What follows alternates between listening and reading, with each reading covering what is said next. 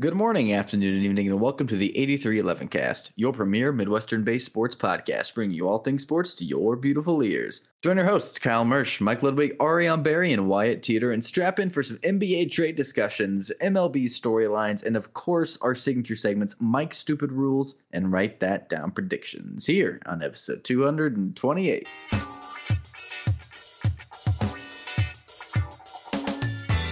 I stumbled upon a graphic from CBS Sports this past week showing the most NFL losses in the past 20 seasons. Coming in at number one were the Browns at 222 losses, the Lions at 216 losses, and then the Raiders and Jags were tied for 211 losses over the past 20 seasons. The Patriots were at the bottom of this list with an astounding 92 losses over 20 seasons, which does average out to about 4.3 losses per season. But that got me thinking, who is the team that has the most regular season losses in the NFL overall? Like, combine everybody together, who has the most amount of losses? And I'll tell you, it's not the Browns, Lions, Raiders, or Jags, who I listed off already. It also isn't the Patriots, since I mentioned them as well. So I want your three guesses on who has the most losses, regular season losses in the NFL. Shout them out or message them to you? Well, we'll shout them out. And then brownie points if to whoever comes closest to naming the number of losses as well. So you can just shout them out. I mean, what? I would say the Bears, yeah. So you're both saying Bears? Yeah. What about you, Kyle? I want to go with something different. It's probably a good idea. Right. Just right off the top of my head, I just assumed Bears or Packers because they just are old and around for a long time. That's That fair. was exactly my thinking too. Who's lost a lot? You're overthinking it, my man. I would tell you, I'll but I just would give take- the answer away. I'll take There's the only Packers. 32 teams, and I'll take the that's Packers. 6 of them. And then anybody have a guess on how many losses that is? Can I get like a hint on years or? Nope. 812. I'll say like 785. 715. Ariane, you're the closest to the number of losses. The number of losses was 790 losses from the Arizona Cardinals Oh. from 1920 when they were still the Chicago Cardinals up until present day. Shout out to the St. Louis Cardinals in the middle. Another team that left my city. The Lions in my original stat were number two. They're also number two overall with 702 losses. Then we have the Giants, Eagles, Commanders, then the Bears at 624, Rams, and then the Packers at 590. So we were closer than Kyle. You're closer than Yeah. Kyle. What place were the Rams in? The Rams were between the Bears and the Packers. What is that, like sixth seventh. most? Seventh? They'd be That's the cool. seventh most. The two St. Louis teams taking up the number 1 and 7 spots. Love that. The winningest team, or at least the team with least amount of losses, is the Buccaneers at 442. Oh, they're a baby I was team. gonna. They're a I was baby gonna guess team. the. Steelers. I was gonna guess the gonna Steelers. guess. Yeah. The Steelers are actually next up after the Packers with 571 losses. They've just been around for too They've long. been You have around to for a guess the while. new teams. Yeah. Well, unless it's the Jacksonville Jaguars. When he said the winningest team, I assumed he was going to do it with, something like most wins, not least losses. So, The least losingest team. The least losingest, yes. I Yeah. did correct myself. yeah. Yeah, I can't get my mind off of football. So I mean, we're only like 9 weeks Getting from close. Cyclone football season starting. Thankfully. Like, it's That's what coming I'm here around the for. corner sooner rather than later. So, I still haven't wrapped my mind around how weird it is that we have new people in the division. It really won't set in until we start seeing them in the division for me. even then you'll be Yeah. confused. Like, why is this Yeah. a non-conference? Who's this? Oh, wait. why am I playing BYU? Why? In Ew. Provo? So we will get there in a few weeks, but we got to wrap up some of our winter sports seasons before we get there. And Ariane, we missed you last week because there was a lot of NBA news that happened in these last couple weeks with the draft and everything. You want to fill us in on everything that happened while you were gone? Yeah, it seemed like a lot happened while I was taking a week off. We'll cover just some basics about the draft. I don't want to get too into it. If you want to look into it, there are plenty of places for it, but we can't get into the super nitty gritty here. Real quick, Victor Wembanyama went first overall, like everyone expected. Then Brandon Miller went second to the Hornets, which had been rumored to be for a while, so not super surprising. Then Scoot Henderson at 3 to the Trailblazers. Eamon Thompson, and then Ausar Thompson at 4 and 5 to the Rockets and the Pistons, respectively. And yes, they are twins. the first twins to ever go in the top 5, first brothers to ever go in the top 5 of the same draft. The only other set of brothers to go in the top 5 in the draft, I believe, were both the Balls, Lonzo and LaMelo, obviously not LiAngelo. Kind of interesting thing that I noted when I was looking at it, only 1 out of those top 5 players and 6 out of the top 10 players drafted first played college football or basketball, which I thought was kind of interesting. Now we're seeing these talent pools come from different places, be it overseas or different leagues in the Americas. Just kind of something interesting to keep an eye on and see if that becomes more of a trend.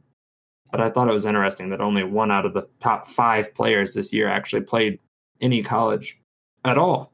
And some people thought maybe he shouldn't have played as much college ball as he did for some extracurriculars that may or may not have happened. And then the more exciting stuff was that a whole bunch of trade stuff happened. Like big, weird trades. The one that was going on for a while, there was a bunch of talk about Bradley Beal. And sure enough, Bradley Beal went to the Suns. Plus Goodwin? Who's Goodwin? I don't even know who these guys are because I didn't pull it up. No, I didn't know either last week when I briefly touched on him. Jordan Goodwin and Isaiah Todd. There you go. So if you don't know who they are, just Me neither. bench players. There you go. And then Chris Paul ended up going to the Wizards, and Shamet and picks. Kyle, you wanted to talk about this one a little bit? Well, so this one was confusing, right? Mm-hmm. So the Suns, obviously CP3 kind of wasn't working. They needed to get someone who could give you more minutes since Kevin Durant often gets injured now, kind of take the load away. Sure, Bradley Beal's a go-get-a-bucket guy, but also one who has had quite a few significant injury concerns, right? And so the other thing here is a lot of teams are getting bigger right now, and you have to compete in the West. And so now you brought in another super max guy in Bradley Beal. They have 6 players on their roster right now: Devin Booker, Kevin Durant, Bradley Beal, DeAndre Ayton. I don't know who else is on their roster. Campaign, I think. Sure, Campaign. Okay, And there's Torrey 5. Craig, I think. There are your 6 guys. You have to somehow fill out your roster with everyone on veteran minimum deals now. I get it. They could do it and tempt everyone to warm climate in Arizona in a winter league sport. Great. Whatever. Sure. But you have to tempt people to come there and play, and there isn't enough ball to go around to all of those guys. And DeAndre Ayton was already pissed that he wasn't getting the ball enough, and now you brought in another shooter rather than someone like Aaron Gordon who could really help fill out that roster a lot better. I don't know. Aaron Gordon's just a guy to put out there because he really helped the Nuggets, in my opinion, this year win their championship. He's obviously not available, but right. But my point stands. This team is confusing to me, and I think they have to trade DeAndre Ayton now in order to reduce the amount of money they're paying all their players, and the amount of money committed to just 4 people, but they have to fill out their roster inevitably when these guys get hurt, right? Rumor going around now is that they are not planning on trading him anymore. But even if they did, then what? They're going to start Jock Landale at the 5 in the West where they have to deal with Nikola Jokic? I don't know how that works. I don't understand it anyway. They basically were like, you know what would be better if we just traded even more of our team, even though we just gutted our team for Kevin Durant and then found out that we didn't have enough depth to get through the playoffs and lost because of it. Let's do that again. And do that for a lesser version of a player we already have on our roster, more or less. What does Bradley Beal do better than Devin Booker? Not much that I can think of off the top of my head. You're basically going to have to shift Devin Booker to the 1. He's going to play point guard the entire time, or most of the time. Obviously, they'll have a backup, hopefully. So you're going to have Devin Booker. They already have a point guard on the roster, Campaign, but he's not your prototypical NBA starting point guard. No. But you have Devin Booker, Bradley Beal, Kevin Durant at 3 or the 4, whatever you want to do. You have DeAndre Ayton. So you have a wing spot to fill with someone. Who knows who? But you have 3 guys who are big ISO scorers, mid-range scorers, shooters. That's fine, but it feels very overlapping. It doesn't feel like we have a lot of different skill sets. It feels like we have the exact same skill set a bunch of times. And if a team figures out how to shut that down, all your guys are shut down. You made mention of the fact that Bradley Beal hasn't been the most, reliable. Available. Yeah. Would you like to guess the last time he played over 60 games in a season was? Probably 3 years ago, before the COVID year. It was the 2018-2019 season. So before that even. 4 years ago. Yeah. The most he's played 50, 40, 60, and 57 games. So yeah, there is a huge concern, I think, about injury. And I could definitely see this season going, KD goes down, Beal goes down. Now it's Booker and Ayton. Booker and KD have injury concerns too. Yeah. I'm not as worried about Booker, but Booker is the most sturdy out of those 3. So, and he's the youngest. Yep. It's just the construction of this team is so It's confusing absurd. to me when you have teams like the Nuggets who you have to go out and beat, and you look at them and you're like, oh, wow. Yeah, sure, it's just Jamal Murray and Nikola Jokic. Okay, Nikola Jokic, possibly the best player in the game right now.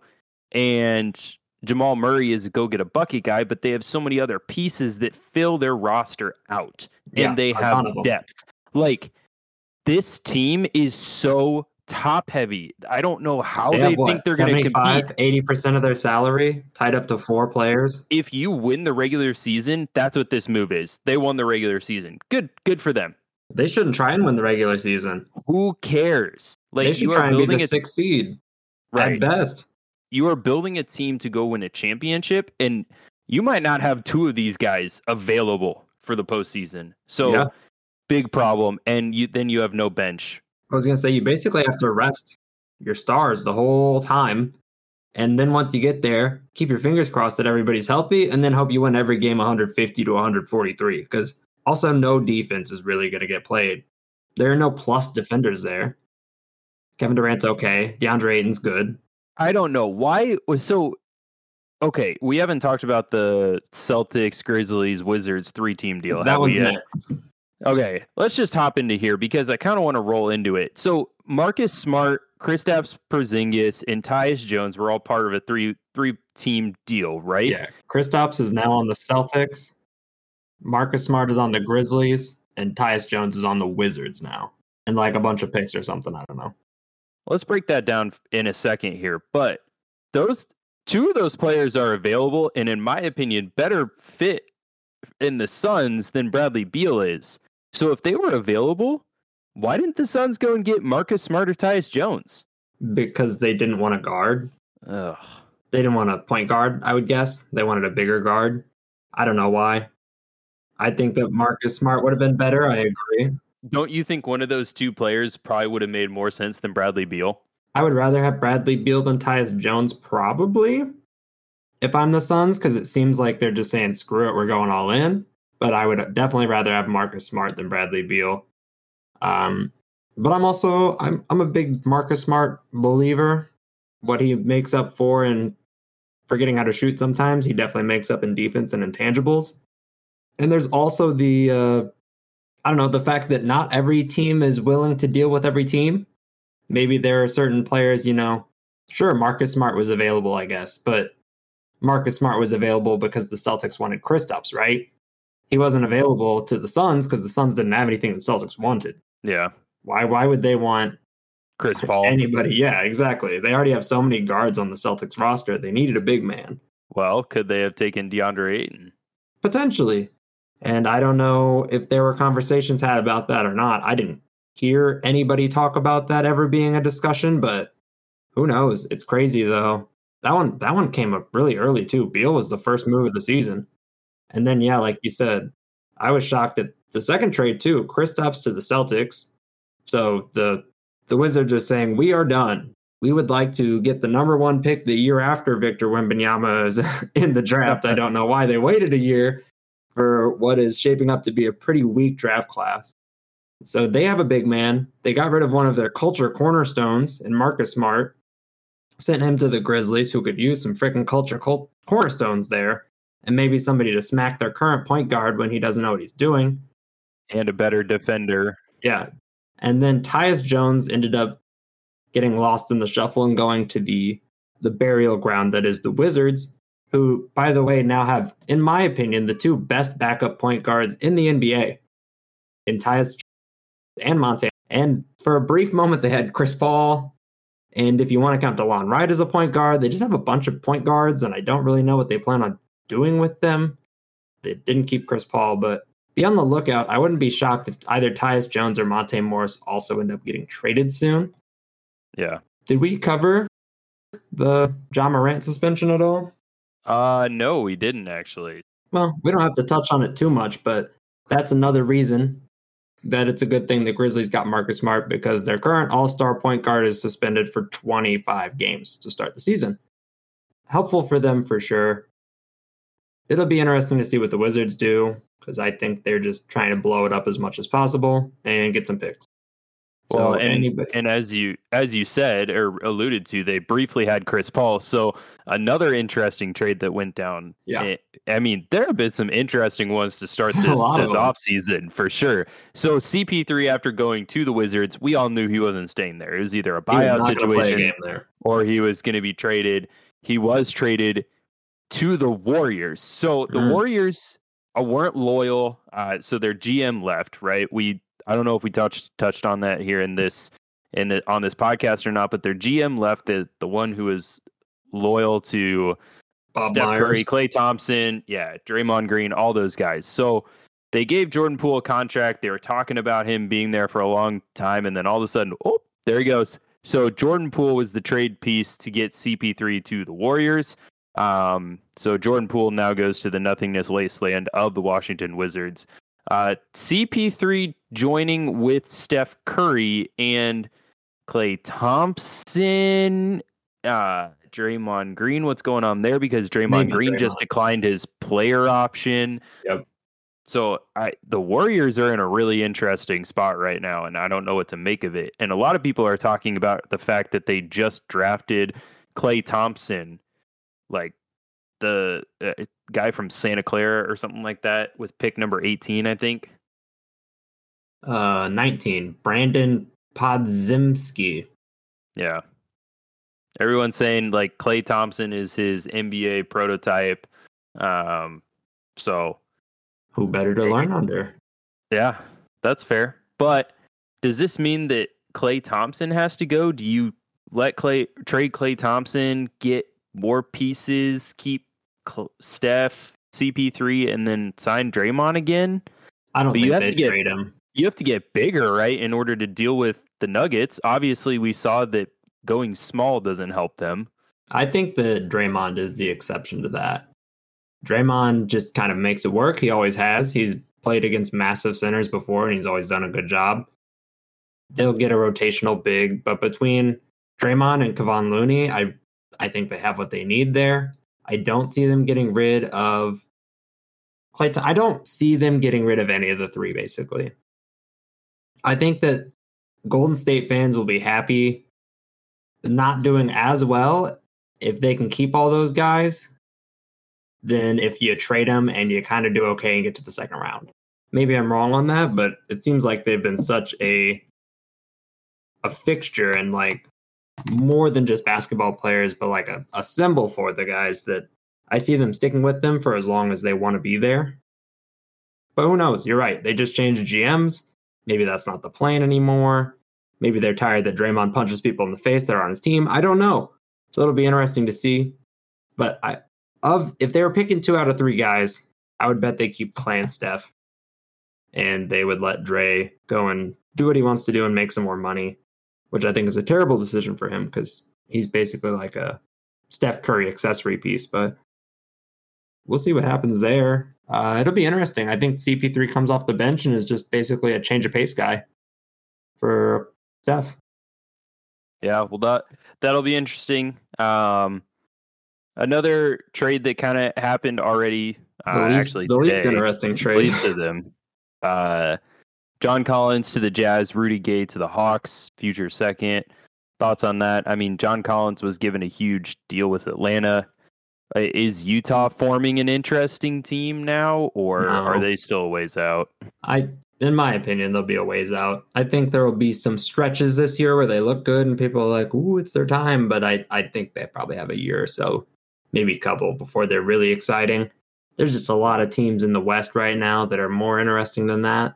But it really shows to, how much John Collins' value just deteriorated after he got that contract and then had a finger injury and his shooting dropped off a cliff. And if you're an undersized big who really can't protect the rim but also can't shoot, there's not much of a place for you in the league right now. So yeah, but he's been trapped in the trade rumor mills for like 3 to 4 seasons. So I'm glad that he finally got traded so people could stop talking about it.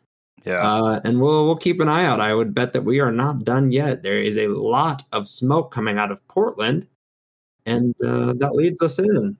I definitely wanted to talk about this, so I'll segue this. So, talking about all the trade rumors and all of that. So, Damian Lillard has been the source of trade rumors so far this season, whether it's going to be, oh, we need to go get someone to pair with Damian Lillard. Is Damian Lillard a trade asset to send to somewhere like Miami or LA? But did Portland make the right decision to draft at pick 3 and not trade that 3rd overall pick? So, that being said, Portland did draft Scoot Henderson, which many say is Damian Lillard's replacement, right? Mm-hmm. What is Portland doing? Did they make the right decision to draft him? Are they keeping Scoot and Damian Lillard together? Surely that can't work because Damian and CJ McCollum were a lot of fun, but there's nothing to show for it. Mm-hmm. What's Portland doing there? In my opinion, I think they did make the right call. From the beginning of when I started hearing about this draft class, it was like, this class is going to be so good. At the top, even if you don't get the number 1 pick, Scoot Henderson is there. It's always about this dude who has a super cool 70s style name. I don't know that much about him, but I started looking at stuff about him. But like, he seems to be a very, very highly valued talent, and you don't see those every year. This is not a guy you can come and draft every single year. And if you're going to bet on potential of a recruit like that, or a 36-year-old point guard who, all respect to Dame, he's one of the best guys to watch in the league. He's a clutch time killer every time. He can't get it done by himself. And if they didn't get anything they thought was reasonable for that 3rd pick, like, it's a lot to get that team, what we saw last year. And, they're picking 3rd overall in the draft. They weren't that good. I know Dame got injured, but still, it doesn't take one guy to get that from that team to a championship winning team unless you're taking, I don't know, like Nikola Jokic or LeBron James 3 years ago or something. So if they didn't get anything that was worthwhile to make them into a title contender, what's the point?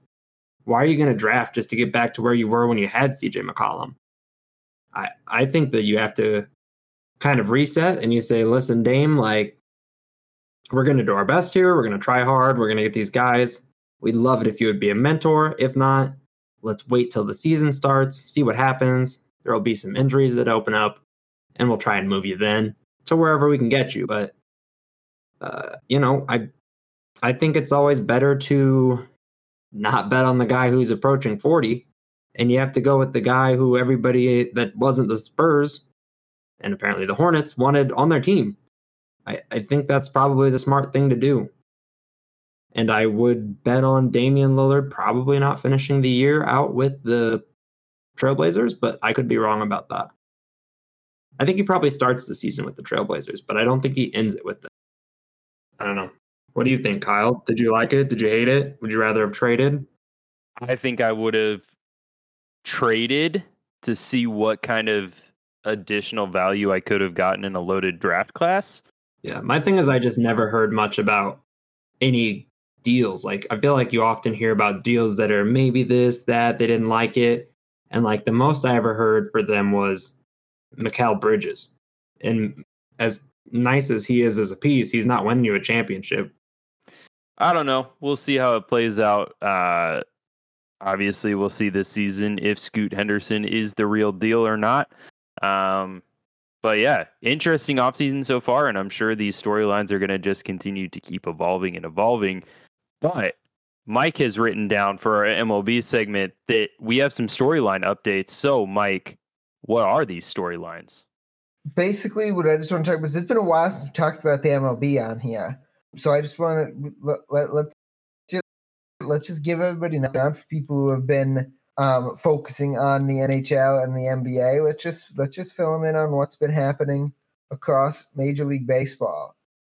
And generally, the storylines I'm going to show are generally probably the surprises. To me, most of the surprises are actually coming from the National League. In the American League, there haven't been a ton of surprises. Baltimore has probably been the biggest surprise in the American League. Everything else has been more or less what you'd expect in the American League, unless you guys have seen something unexpected in there. Mm-mm.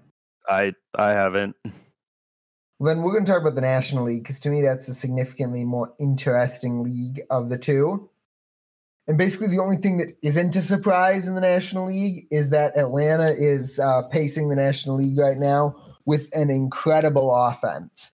But pretty much everything else is a surprise. The Cincinnati Reds, who are on a recent hot streak, are currently in first place in the NL Central. The Arizona Diamondbacks are in first place in the NL West, with the San Diego Padres again below 500. Who's been saying the Padres are bad for like years? That'd be me, by the way. The Padres are bad. Why have people been thinking the Padres are good? Padres are not good. They're bad. Sorry, end of rant. But they're even ahead of the Diamondbacks are even ahead of the Dodgers. The Giants are even ahead of the Dodgers. We've previously talked about how the Cardinals have been surprisingly bad. I think they're going to tear it down and do a rebuild here at the deadline, Ariane. Is that what your sense that you're getting to or not? I don't know. I haven't been paying close enough attention because we've been losing, so I haven't been watching. All I keep seeing, right, is the Twins' offense is definitely struggling, and all I keep seeing is the Twins could trade for Paul Goldschmidt. And I'm like, is he really going to be available? Are the Cardinals really selling? So I'm going to be really sad. That'll be the first time in my memory that we sold that hard at the deadline, so I'll be bummed. Yeah, and Goldschmidt is still around next year. You just don't have any pitchers in your minor leagues. You'd be looking for pitchers if you did Troy Goldschmidt. But yeah, so will the Cardinals sell is an interesting storyline. Who's going to finish with the worst record, Detroit or Oakland? Could be somewhat of an interesting storyline down the stretch. We'll see that. I mean, the Royals are there too. Don't leave us out. Yeah, as I said, the A's are the Royals. No, you said You said Detroit. Oh, Detroit's in third place in the Central right now. They're not in danger of finishing with the worst record in baseball. I meant to say Kansas City. Yeah, right now it's Oakland. Yeah. Right now it's Oakland. They're 20 and 50 or 20 and 60 instead of 22 and 56. So Kansas City's 3 games clear of them now, but anything can happen late for sure. There's still a lot of baseball left to be played. What else have you guys seen for storyline? I think it's impressive. We're looking at, the Royals versus the Athletics. Obviously, they're in different conferences or divisions, whatever. I just think it's funny that the Athletics are 28 and a half games back from first place in their division. Like, that is impressive. They're more games back than games they have won this year. And it's been interesting to see the AL East and the AL Central right next to each other. Because pretty much all year, they've been like a straight line all the way from first in the AL East to last in the AL Central. Like, the last place team has the exact same record as the first place team in the East and the Central, respectively, being the Red Sox and the Twins, both at 40 and 39. So interesting to see the difference in the different divisions there, for sure. Yeah, there's a non-zero chance that either the Twins or Cleveland win that AL Central with the below 500 record. There's a distinct non-zero chance that happens.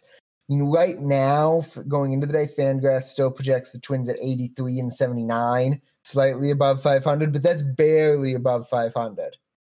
It's a bad division. The Twins can't hit. Cleveland can't hit. Detroit really can't hit. Chicago can't pitch, and Kansas City's awful. So this is an offensively challenged division.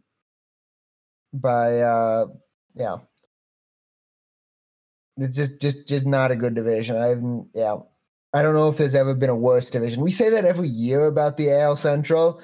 Like, I don't know if there's been a worse division than the AL Central. And we say it every year, and then the AL Central continues to be worse.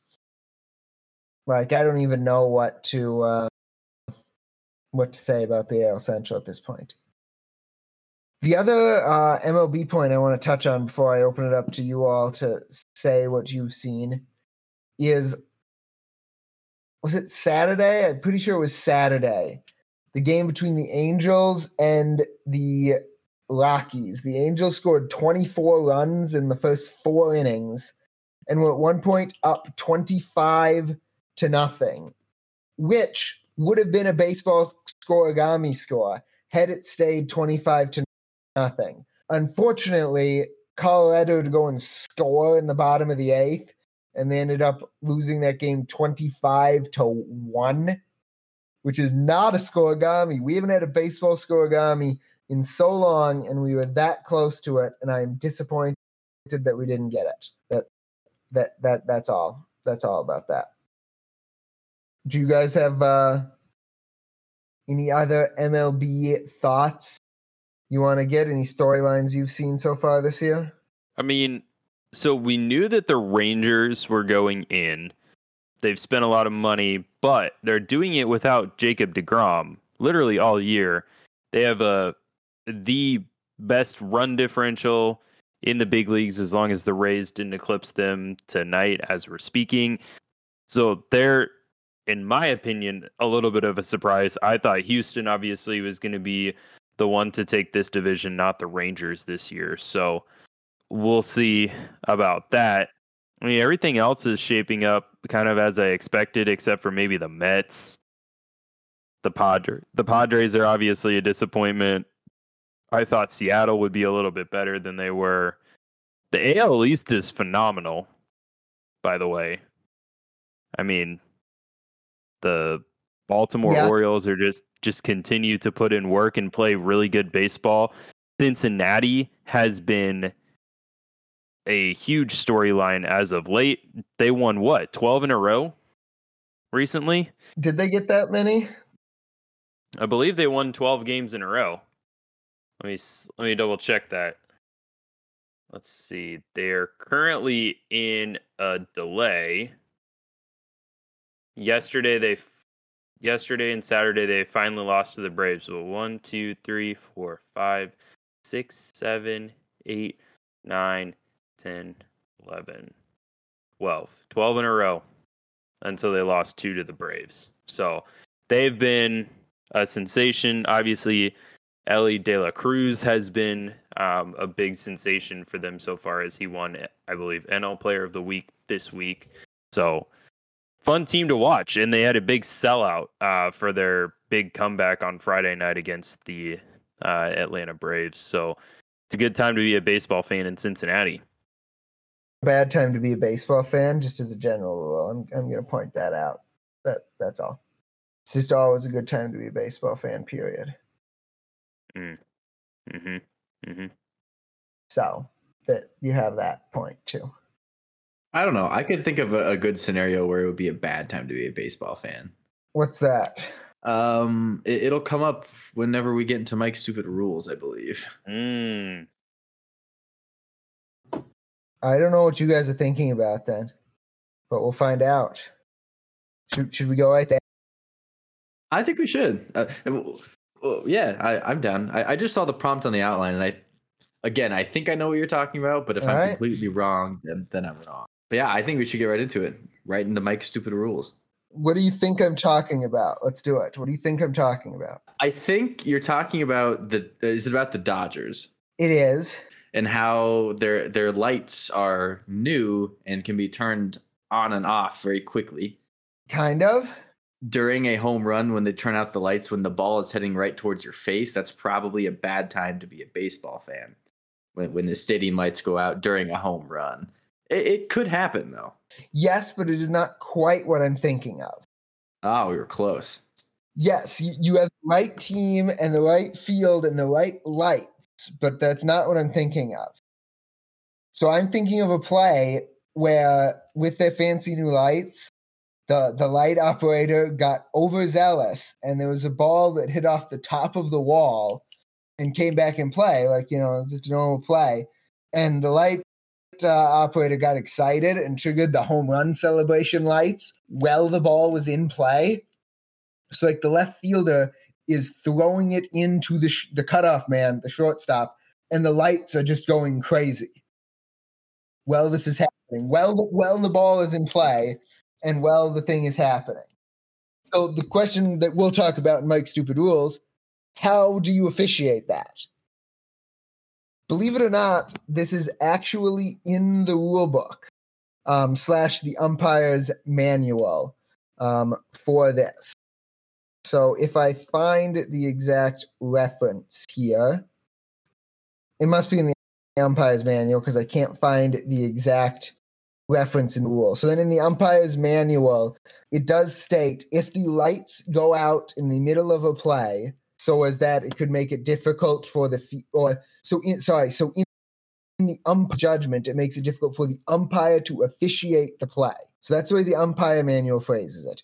If the lights go out to make it difficult for you to do your job, it doesn't care about the players, but for the umpire to do their job, the umpire should immediately call the ball dead and then use their power that they have to rectify a situation like that, right? The umpires have wide latitude in strange scenarios to use their best judgment to rectify the grievance. So essentially, if the lights go out and the umpires can't see well enough to officiate the play, it is immediately dead and they shall place the runner or call outs as needed to rectify the situation. So in this case, that was pretty straightforward. I mean, it was going to be a double. The runner on second was going to score. The runner on first probably wasn't. So you just call a dead ball. You place the runners on second and third, and you play on. But the interesting part about that was, like I said, it's all based on whether the umpires can officiate the play.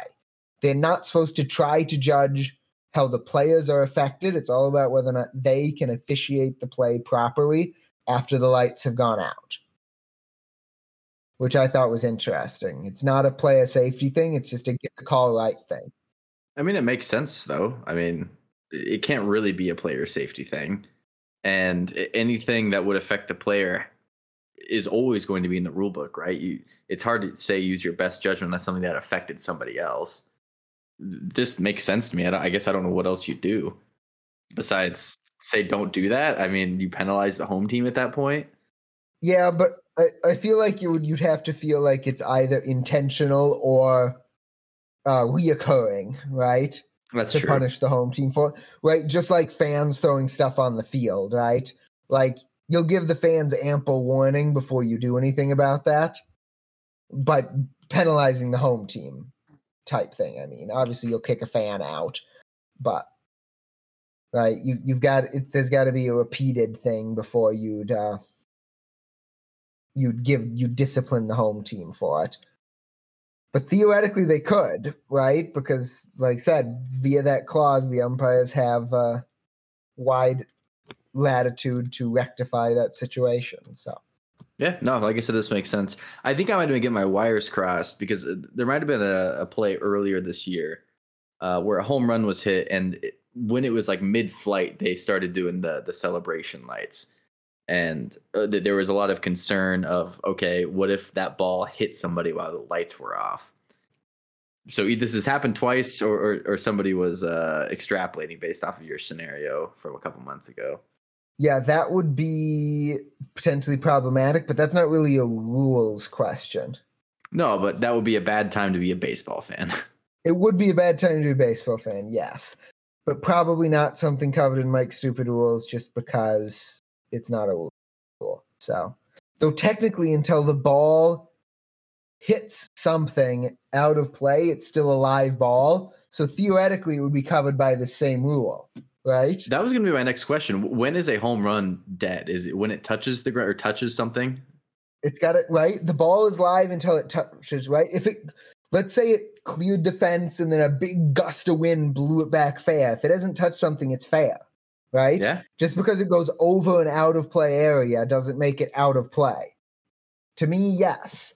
It theoretically, it's when it hits something. Out of play would be when it's out of play. So technically, yes, that could also fall into this position. If the lights turning off and on affect umpires' ability to officiate the play, they can't. If it's close to the line, they can't see if it's fair, foul, etc.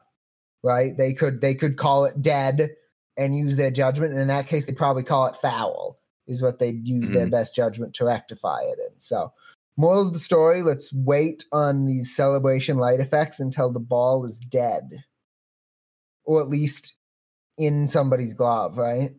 Yeah. Yeah, you better be darn sure before you hit the celebration button. Kind of like when they prematurely fire the cannon at Iowa State games. That's so embarrassing. What if it's just one button? Like, is it just a celebration lights button? It's got to to be. do a few things. I don't know. I'm curious. I bet it's some sort of predetermined script. They just say, okay, and go celebrate. I feel like it should be a big red lever, you know? That seems more dramatic. You have to pull it really hard. Yeah, just start pushing it. Yeah. How quickly can you tap the button is how cool the celebration is, like in those old video games, you know? If you're a light or a AV technician operator out there that has any insight, let us know. Tweet at us at 8311cast. Please do. I'm curious now. I am as Give well. us a tour of like your booth. That would be super cool. That'd be dope. Hit us up. We'll put you on the podcast. Yeah, we would. Yeah, let's get some guests up in here.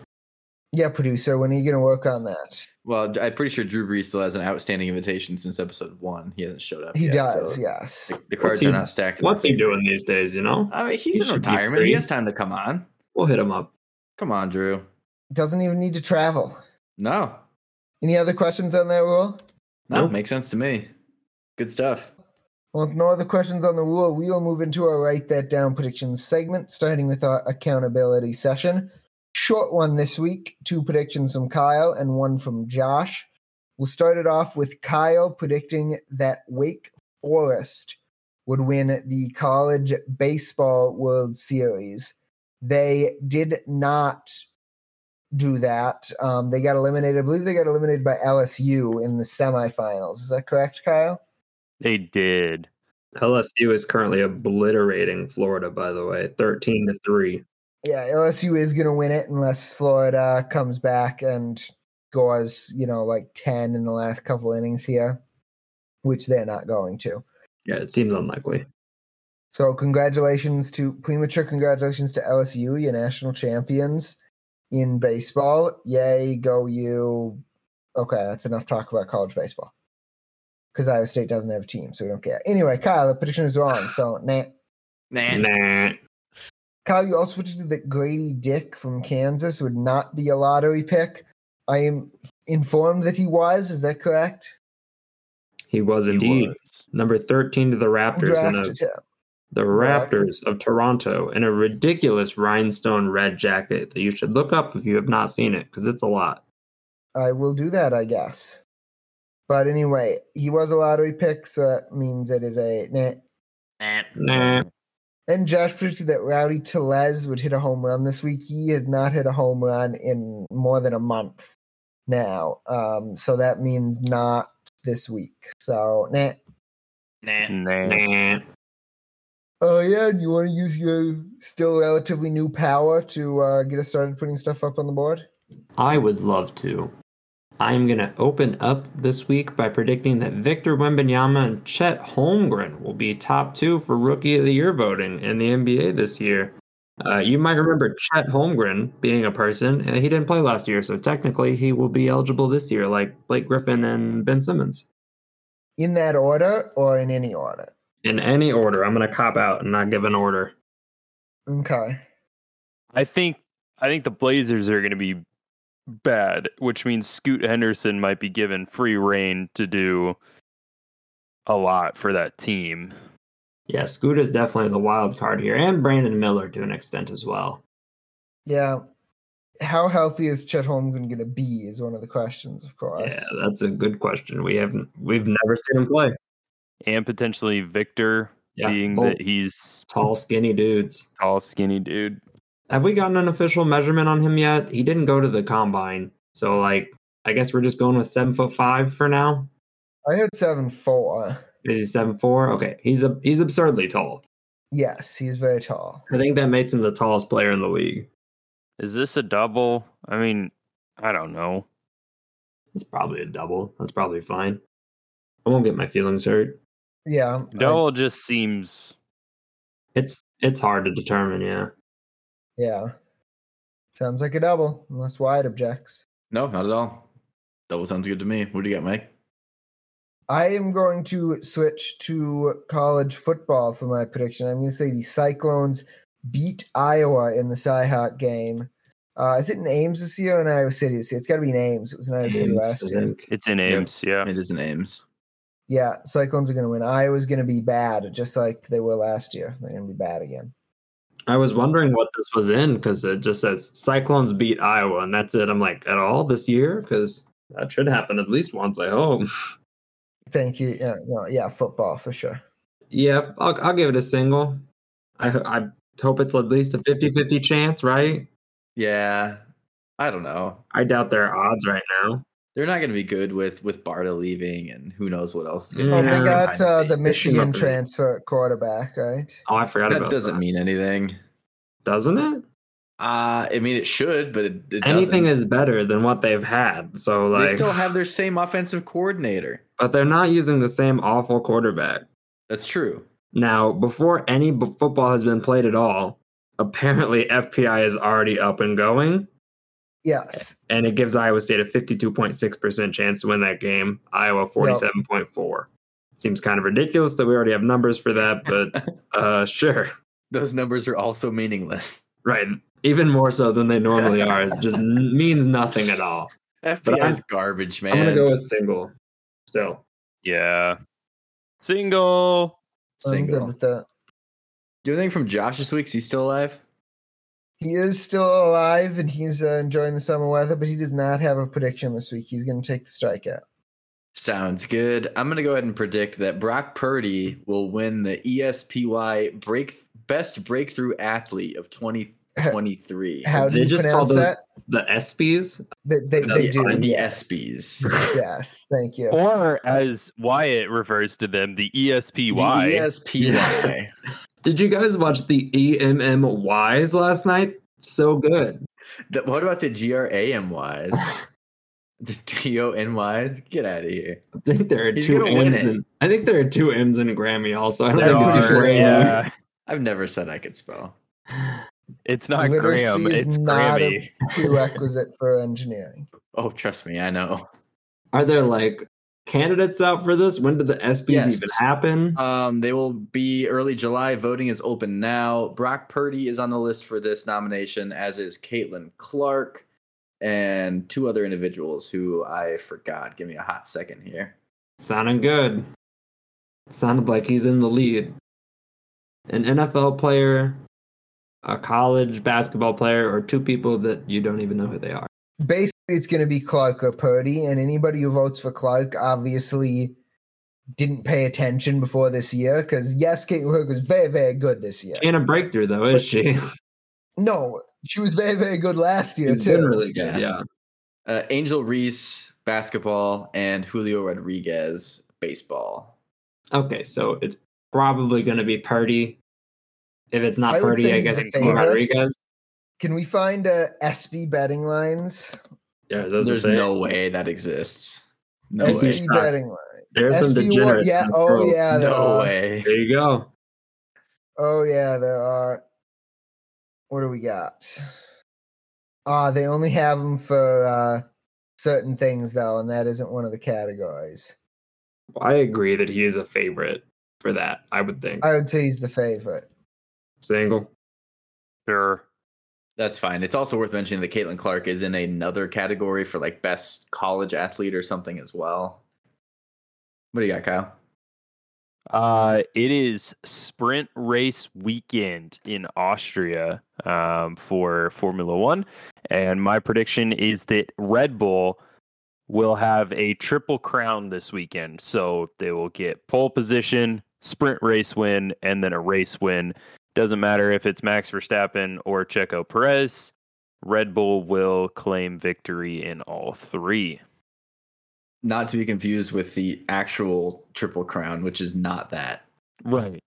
Yeah. Just the triple crown of this race weekend, which I deemed defined by a pole, the sprint win, and the race win.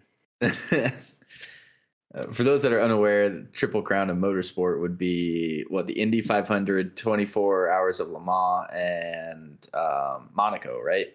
Yep. Yeah, those would be the main three. We've only had one other sprint race this year at Baku, and in that case, I don't think Red Bull was pole. I feel like that was the race where Charles Leclerc was pole and then got screwed over like usual.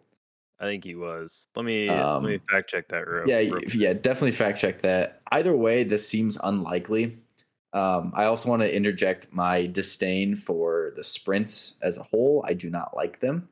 They're pointless, and I don't know. I just don't like them. Good to know. Let me hold on. It's one of those things where they introduced last year, it flopped, and then instead of just getting rid of it, they brought it back for only 6 races this year to see if anybody actually likes it. Well, but they had it for 4 races last year, and they bumped it up to 6 this year to see if more people will like it, and nobody likes it. I don't. Like nobody likes it. Therefore, nobody likes it. Sprint results. Perez won the sprint. Perez won the race, and should I know what a sprint race is? No. Okay, cool. A sprint race is a shortened race. It's a poor way to determine drag race. Yeah, basically, kind of, but it determines qualifying position. It's a way to garner more views, essentially, for a free practice session for qualifying for FP3, essentially. But qualifying still determines the race order, which is done on Friday. But the sprint race is just a shortened race, basically, and you get points for it, and it's supposed to draw more interest. They claim it's more of a challenge for each team because they only get one practice session to tune their cars and get ready for the race, so they basically just have to come prepared and do a lot of adjustments on the fly, but pretty much all the drivers hate it. Like, why would you like it? Like I said, it's pointless. You're right. I got confused. It does not determine qualifying at all. That's all set prior. But it's a way to just get more people to watch the free practice sessions on a Saturday. As in everything, it's all about the money. As always, I will just wait to see what Wyatt says, and then I'll just say the same thing. This is probably a home run, to be honest. However, Red Bull is extremely overpowered at the moment. I don't think it's enough to bring it down to a triple, though. It's either a triple or a home run, and I would just go with a home run. I'm in for a home run. Let's do it. Yay. I was going to vote for triple because Red Bull's really good. But I lose, so. They are very good. I heard 2 home runs. But and in other news, real quick on the F1 news, if anyone cares, Ryan Reynolds bought minority stake in Alpine F1 Racing actually today, the 26th of June. So more influence, celebrity influence is entering into the sport. Most famously, he's known recently for his Wrexham ownership stake. If people are familiar with that in European soccer, more British soccer. So yeah, there you have it. There's some other big news in F1 this week. It was a pretty That's all I big got. minority stake, though. It was like 25%, wasn't 24%, 24%. 218 million, which valued Alpine F1 Racing Team at $900 million. So it wasn't Ryan Reynolds putting in all that money. It's his other partner in Wrexham. I forget his name. Rob McElhenney. Yep. And then Mhm. Michael B. Jordan, as well as a financial cap or an investment cap partner was in with that minority stake too. So there you have it. I like it. So we'll give that a home run, I believe, Sounds is what good. we decided Yes. on. Yep. So with a strikeout, 2 singles, a double, and a home run, that concludes our Write That Down prediction segment, which means we are at the end of the episode. Thank you so much for dropping by this week's episode of the 8311 Cast, episode 228. From now until next week's episode, be sure to check out the social media pages at 8311 Cast on both Instagram and Twitter. Signing off for the 8311 Cast, we have your hosts, Kyle Mersch. Mike Ludwig. Ariane Barry. and Wyatt Teeter. We'll talk to y'all again next week. Go Cyclones! Go Cyclones. Go Cyclones. Go Cyclones.